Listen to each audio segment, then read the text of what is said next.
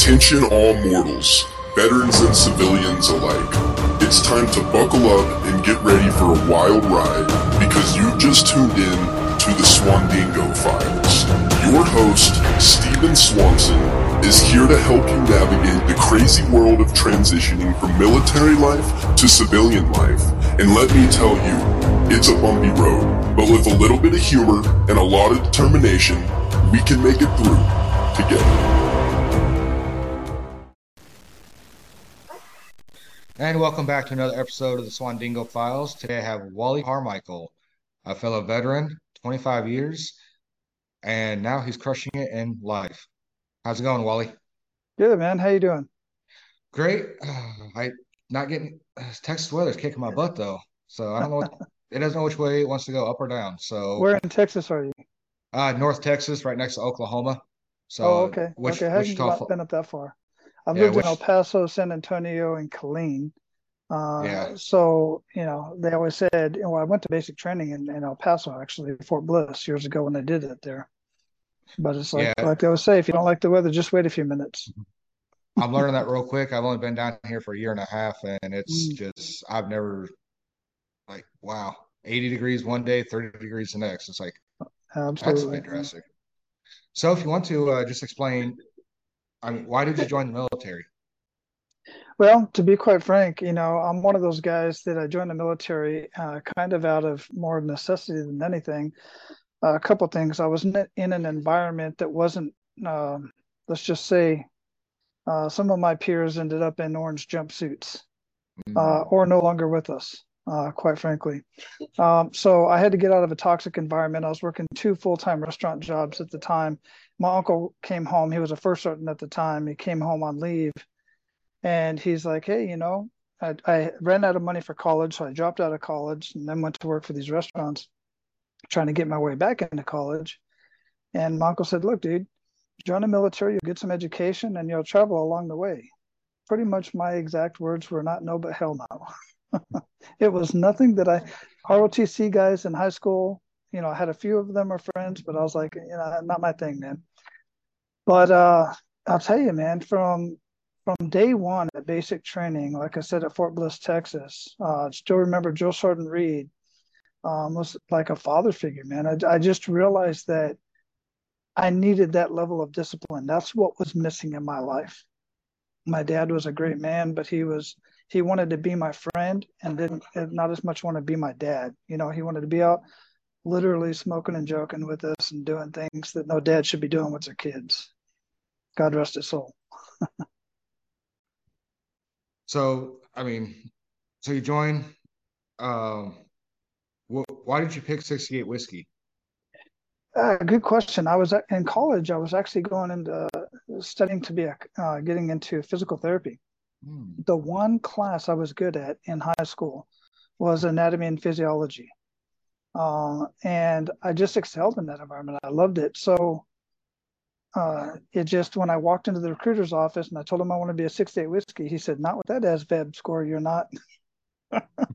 So I said, all right, cool, thanks, I appreciate it. And by the time I got home, I had a message. My mom said, some Sergeant so-and-so called and they said, hey, guess what? A slot just opened up. We have 3 slots opened up, so I must have been the end of the quota, close to the quota or something like that or whatever. So, or the end of the quarter or whatever. They just opened it up for me and I got in and I just loved it ever since. Yeah. So you initially joined. How many times did you re-enlist? That's actually a very interesting question Oh, because my first duty station was Panama, Central America. I extended for another 2 years. And right at that 2-year mark is where I met my wife. She's from Panama. We've been married for 30 years at this point. And from there, right next door to my unit, 142nd Medical Battalion was 3rd Special Operations Support Command, the dudes with the Green Berets. And that was back when even support wore the Green Beret, right? You didn't have to be tabbed. You just had to be in the unit. And I just always wanted to do that. So my commander made an agreement with their commander that they needed a medic on board. And I was just OPCON to them. And from there, I went to the 18 Delta course. Well, when I went to the 18 Delta course, I had to extend to complete the obligation. So I extended. Long story short, I didn't re-enlist until I had 8 years in. Whoa. And so I only re-enlisted twice. I re-enlisted at 8 years. I re-enlisted, I think it was, maybe just twice. For sure, just twice. I was thinking maybe just once, but twice I re-enlisted. Um, and that's it, man. To be clear, I didn't get tabbed. I had some situations. Let's just say at Robin Sage, I got selected. I went to the 18 Delta course when I was in San Antonio at the time. That's where the 18 Delta course was at. From San Antonio, once I graduated the Special Operations Medical Sergeants course, and I did graduate that. Then I went to Robin Sage, which is at Fort Bragg, or was at Fort Bragg. And they always change it up every other year or so. And it was at the Small Units Tactical Training just before Robin Sage, just before the last phase. They were going to recycle me, and crap changed in my life at that point. It wasn't. I just saw some stuff I wasn't real happy with, and I voluntarily withdrew. I declined their opportunity to recycle, and quite frankly, it plagued me for a long time. It was the one thing that I really, really, really, really wanted in my life, and I gave up on it, and it plagued me for a long time. No, that's understandable, and especially something like that basically would have, you know, you would have probably seen a little bit more maybe and done a little bit more. Well, Maybe felt. ironically enough, I went from there. I had myself set up to go to a dust off team there at Fort Bragg, and that was pulled out from underneath me. Do you hear that? Uh-uh. The F-35s are flying right behind me. I'm out in the middle of the desert in my RV right now, and it's shaking the whole RV. You probably can't hear it if I had my other mic. That's why I'm wearing these, because my other mic would pick that up. They're doing touch and goes out here. Anyway, um, where was I? What was I saying? Dust off. Dust off. Uh, I was going. It got pulled out from underneath me because third of the 504th Parachute Infantry Regiment was getting ready to go to Sinai, Egypt, and they needed an E5 medic. So they said, Sergeant Carmichael, move from over there to over here. In this formation, you're going to the second. And I say, look, dude, I was already been airborne for 4 years at that point, 3 or 4 years. I already fulfilled that obligation, and I was going to go do that still with the dust off. But I was like, man, I don't want to go to the 82nd. But man, that was a good time. I went to the 3rd 504th. Immediately went to Sinai, went to Uzbekistan, Kazakhstan, Kyrgyzstan, just all kinds of crazy stuff, man, that I did with them. Do you know how many jumps you did while in your time span in the 36. military? 36. 36. Mm-hmm. Did you shrink at all? I think I'm shrinking now, but I don't think at the time, no, I did fairly good PLFs. Okay. Fairly good PLFs. Yeah, Yeah. because I know we had a prior service, well, not prior service, but prior enlisted switched to the dark side of officer out of where do we live at our station at? I think Fort Riley at that time. Yeah, Mm-hmm. Fort Riley, and he was a lieutenant now in the 270th Armor, and he had over 100 jumps, and he was on painkillers all the time because how much it compressed his spine doing that many Mm-hmm. jumps. So it's like that point on, I was like, I'm never doing airborne, but Yeah. Yeah. I absolutely loved it. I've done some free fall too, but that's a whole different landing. That's a whole different conversation. I'll stick to the helicopters and fast roping and rappelling. I will not. Yeah. Yeah. I won't jump out of a plane. Funny enough, when I went to air assault school, I went after airborne school to air assault, and I'll tell you, man, it's scarier hanging off of a rope than it is jumping out of a plane. At least it was for me anyway. There's no reference. You have less of a reference for the descent. Well, I've never jumped out of a plane, so I can't say on that, but Mm-hmm. I will agree it is kind of a uneasy feeling, especially when so I went to Rappel Master also, and Mm-hmm. in order to graduate Rappel Master, you had to kick out 4 or 5 soldiers from the bird, and you could only hold Mm-hmm. two in there because you had the extended fuel tank. Well, so that means that day I went up 23 elevators and rappelled 23 times. Mm. And by the time I almost fell a few times because I was getting so exhausted, and it was hot that day at Fort Campbell, middle of summer. And you remember the Swiss seats? Oh yeah, yeah. Yeah.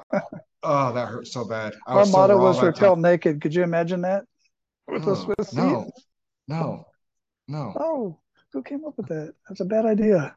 Yes. I was so raw and I was so done after that. But excuse me. So 25 years in, what made you stay for 25 years so? And what rank did you make it up to? I retired as an E8, as a master sergeant. I did some first sergeant time as a E7, actually, in a detachment. But I stayed in. I actually, after the 82nd, I went to Germany. In Germany, my wife and I sat down, and after 7 years of marriage, we sat down and had realized we had physically been together less than 3 years because of deployments, in country operations, schools, you name it.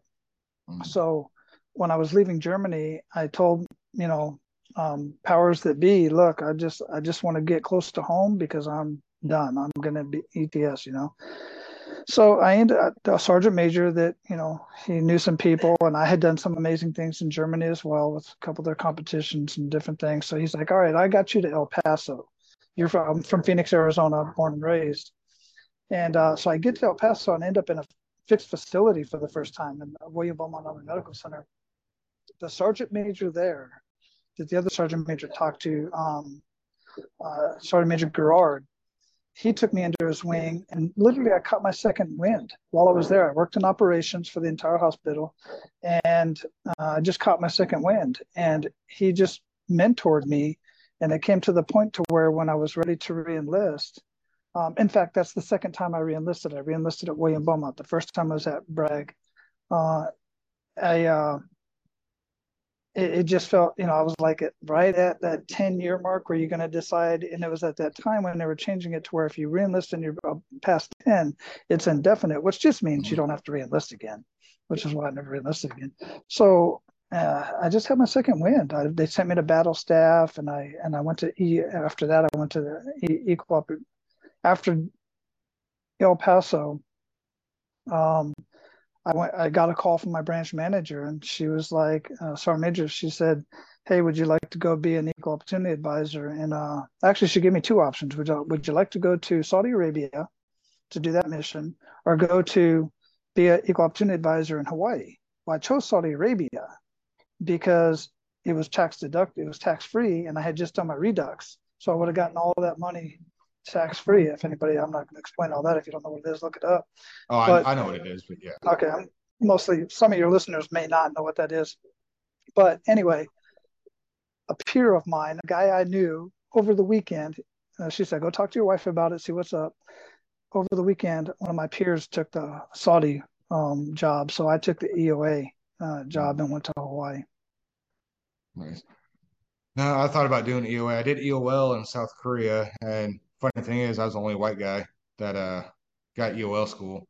Mm-hmm. But the EOA advisor's like, I don't want my all my classes being nothing but minority, Mm-hmm. and there's no reason why every person in your unit is all, minorities. It represents everybody.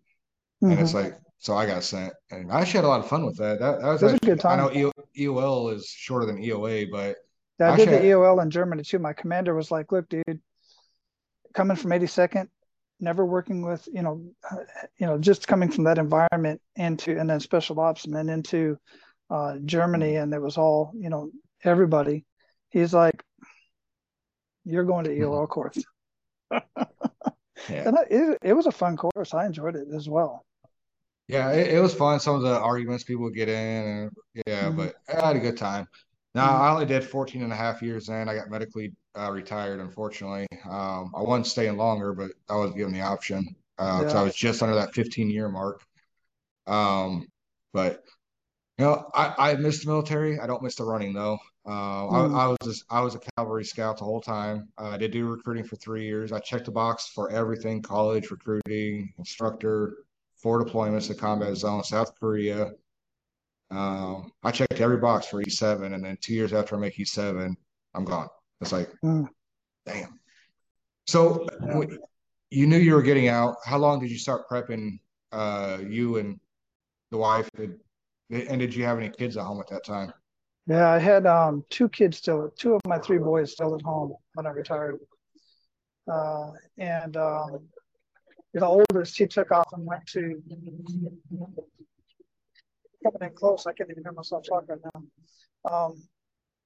my oldest actually joined the Army. Mm. He did 6 years, and then my middle son's in the Navy right now. He's over in Fort. I always want to say Fort Jackson, but Jacksonville, Florida. He's an airframer. But yeah, we really, I was mentored to the point to where it was like, pretty much try to do what you can to be prepared. Like you're preparing from day one is what I would say Hmm. to anybody who's listening is getting ready to go in, or even where you're at. Start preparing for your separation today, because like in your situation, it may be cut short. You may not be able to do as much as you want to do.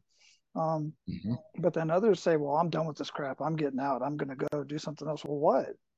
And to be clear, I really wasn't as prepared as I thought I was going to be. I thought for sure that with my all of my experience as an EOA, all of my connections as a master sergeant, working with MedCom and working with all the connections I had with everything else, on top of being, just all this different training, I wanted to go back and work GS because I wanted to stay with the troops. And I was humbled, dude. I was humbled. I thought for sure I was going to get, interview and be done. Right? It didn't work out that way. So I'm sitting at home. We're deciding we're going to leave Hawaii. We had bought a house down there. We're in the process of selling our house. And we're just waiting on my disability to come in. First off, just the decision on what the disability rating was going to be. I've already got the little bit of, retirement, which is about $3,000 a month. And living in Hawaii, that's like literally nothing, especially with the size of the house that we had. But my realtor at the time, she's like, hey, you know what? You guys are pretty, you're just sitting around I was taking a break, And she said, well, I got some houses that need to be cleaned and I'll pay, like 1,500 to 3,000 per house, depending on the size and stuff. And they're already empty. They just need to be cleaned for the new tenants to come in. I was like, shoot, yeah, we'll do that. We go in and turn the radio on and me and my wife would get at it. And then I get a call. My first civilian job was actually working for the Navy Command there in Hawaii as an equal opportunity EEO GS-12.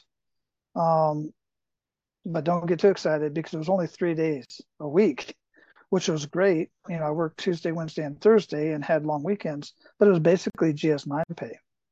So it helped a little bit, and I went and did that. Then I ended up getting hired back on, literally sat at the same desk I was at when I retired.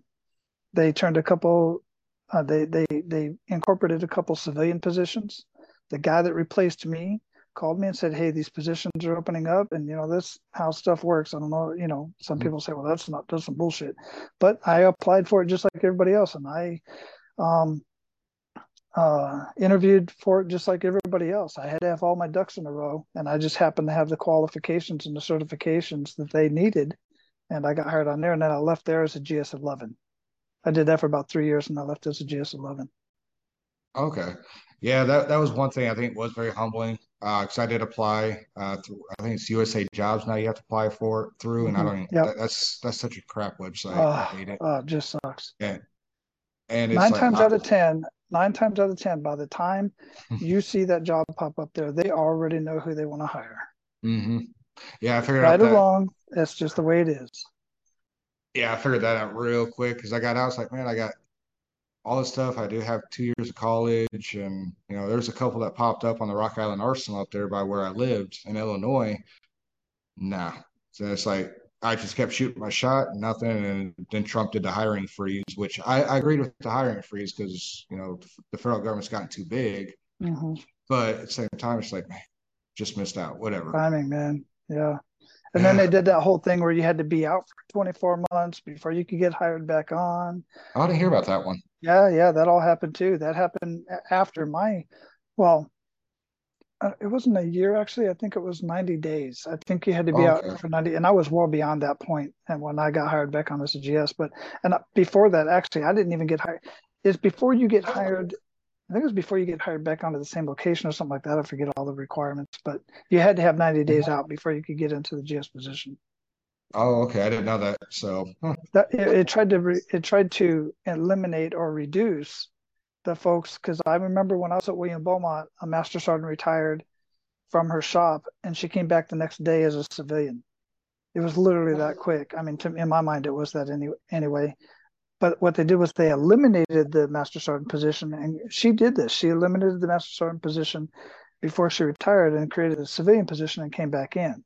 That I do not agree with. This was where I came back. It was additional positions because they were expanding. Their mission expanded. Mhm. Yeah, and of course it's always expanding all the time, every aspect of the federal government. But Yeah, yeah. so you got out, cleaned houses for a little bit, got hired back on.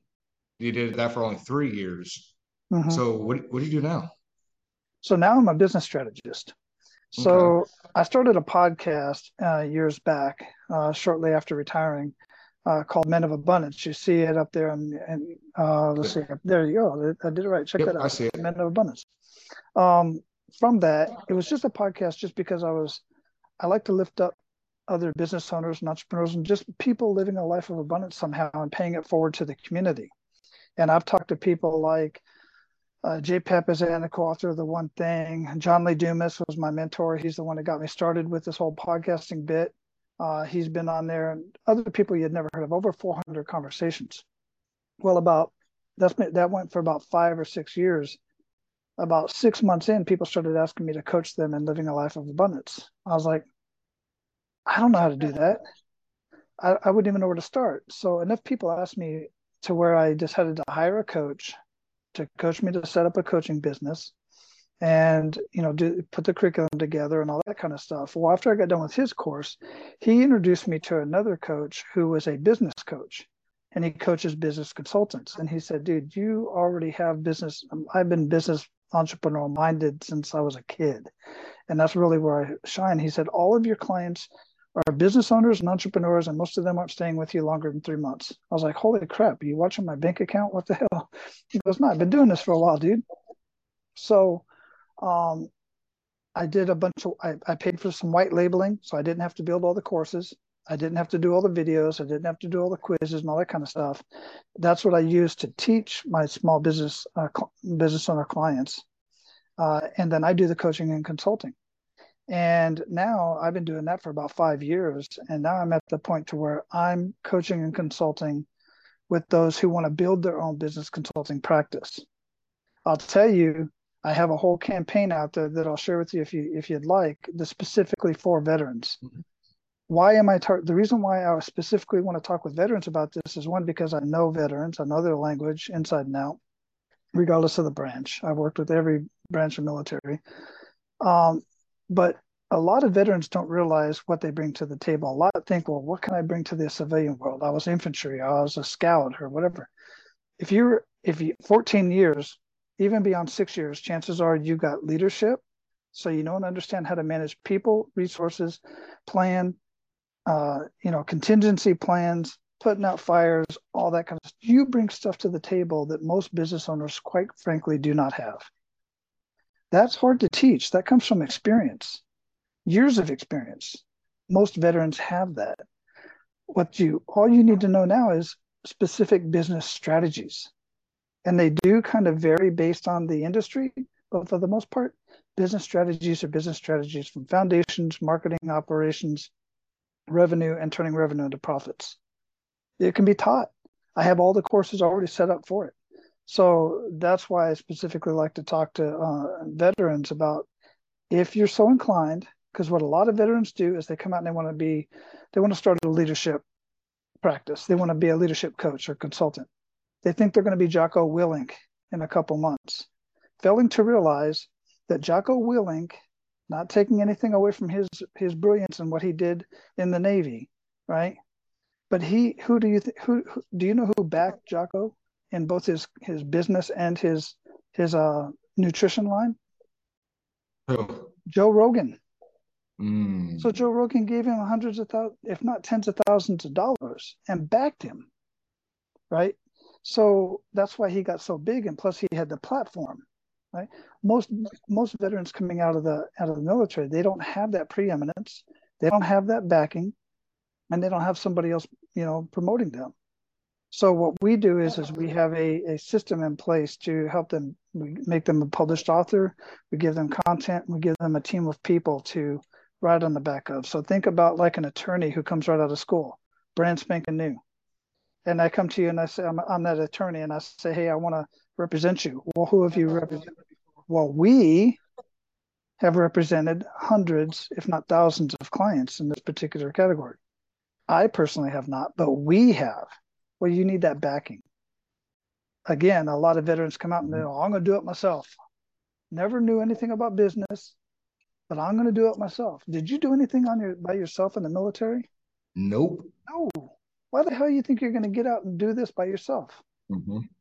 I don't care what it is, right? So start any business. I see it all the time. So I have a soft heart for veteran business owners because they come out with issues already, some of them, and then they go try to be an entrepreneur and compound on that freaking stress, high level of stress that you put on yourself and your family. And you don't have to do it yourself, man. Yeah, definitely don't. That's, before they get out, no matter what branch, you need to start networking. You need to start aligning yourself with what your ideologies and what you think you want to do on the outside. I think the reason why vets are so successful at business is because we are hard charging and we don't give up so We easily, don't quit. Yeah. and we don't quit. But we don't have all the answers, even though we may have been like yourself. You were master sergeant at one time, or first sergeant. I was a sergeant first class. You got generals, and okay, maybe generals are a little different. They already got a network of a bunch of rich people, but lieutenants, captains, majors, sergeant majors and below, we don't have that network. So lean on somebody, have them help you. You don't need to pay for a bunch of crazy $100,000 programs out there. There's tons of possibilities out there. Just reach out to another veteran, and I guarantee you'll find somebody that wants to help you. And shop around too. Not maybe your personalities don't clash or don't mix well, or maybe you don't get the message. But there's too much possibility out here for veterans to be coming out with nothing anymore. There's tons of veterans, and that's why I kind of started this podcast so we can get these stories out, start getting these into the press, start getting more traction, and start getting what soldiers can possibly get on the outside so they're not left out on the street. I have a brother-in-law that drank himself to death. He kept jumping around at jobs. He would try to go to college. Nothing. We tried to help him. He wouldn't do it. So he ended up drinking himself to death, and he's also a veteran. So it's just the 22 a day. I think they actually upped the number of 22 a day of suicides, and he needs to start coming down. So yeah, absolutely. There's a lot of resources out there. If anything, if you want to be a cement pump operator, go get into a subcontracting Facebook group. Start networking. If you want to get into any vocation out there, there's just so many mentors. And I will tell you too, if you want a shortcut, then spend a little bit of money. All right, but invest it wisely. Do your research, because there's a lot of programs out there. I literally just spent the last 5 days with Grant Cardone's team, and actually got an opportunity to sit down in the smaller room with Grant. But the people that are on his team, wealth of knowledge. But I also connected with a lot of amazing people from around the world, veterans and non-veterans alike, and just made some amazing connections. So get out into your community, get to know people, let them get to know you, and just decide what you want to do and go after it, man. So how can people find you, get a hold of you, your social media handlers and all that stuff? Yeah, everything social media is at Wally Carmichael. Just look at Wally Carmichael. I'm on Facebook, Instagram, LinkedIn, TikTok, Clapper, YouTube. I got a YouTube channel actually that's blowing up pretty good. It's AP Business Mastery. That's my business, AP Business Mastery LLC. And for those veterans who are looking for something that specifically they want a message directly from me, and they're for veterans, it's veteran.apbusinessmastery.com. Just check it out. See what it's worth. I'll shoot straight with you. I do an interview. If I feel that you're not ready for it, I'll straight up tell you, go do this, get some ideas and go work with these people. And then maybe at some other point you can come back if it's still a desire for you. But like I said, I'll shoot straight. I'm not just signing anybody up and getting them started with what I'm doing. That is nice to hear. So, because not everybody's cut out to do, what you're teaching and everything, but it's nice to hear that you're not just gonna waste somebody's time, especially a veteran. So, Yeah, but I'm not going to leave you hanging either. I'm going to point you in what I think might be a better direction for you. That is very nice. One last question. You said you were in a camper. Where are you in a camper? You're not Area 51, are you? Oh, almost. Actually, we're out on what's called, I'm looking for the picture here. I got one that's kind of where we're at. I'm actually out. There we go. Something like that. That picture is actually Luke Air Force Base, but we are out in a place called, it's the Barry Goldwater Air Force Auxiliary Field. Okay. That's where we're at right now. It's about an hour and a half drive from the Mexican border going down towards Sandy Beach. Oh, geez. Is that just all you do? You just kind of travel around, or Yeah, do you for the last have year. For the last Oh. year, we've been just traveling around until our new home station is done being built. Oh, nice. That's the future life I want, honestly. Just kind of travel around. Once I get rid of all 6 of these kids out of the house, which all this is only 11, so I got a long way to Oh go. my goodness, Stephen, 6 kids. Bless you, brother. It's the military's fault. So Oh wow. I got 3. The first 2 are 5 years apart. The second 2 are 10 years apart. So that gives you an idea of how often I was home. wow. I was at home a whole lot. It just happened to be that, just every time my wife sneezed, she was pregnant. There So you it's go. like, Pop them out. but Well, it's a fun lifestyle, and that's partly why I do what I do the way I do it, is, to live the way that I want to live. I don't blame you. I'm going to get there. We'll get there very soon, honestly. So I've met a lot of interesting veterans, and I got a lot of people helping me out. I'm excited about my future, and it seems like you got your future all set for the most part, and it seems like you're crushing it big time. Yeah, but I'm always improving my foxhole, man. If you want to stay in business and keep moving forward, you have to. You got to. Absolutely. So, well, that's all the time we have today on the Swandingo Files with Wally Carmichael, the man, the myth, the legend of Men of Abundance. Everybody take care, and we'll talk again later. Bye. Well, folks, that's all we have for today's episode of the Swandingo Files. I hope you've enjoyed this journey with your host, Stephen Swanson, as much as he enjoys recording it. Remember, transitioning from military life to civilian life is tough, but with a little bit of grit, a dash of humor, and a lot of determination, you can overcome any obstacle. So until next time, keep on trucking and keep Swandingoing.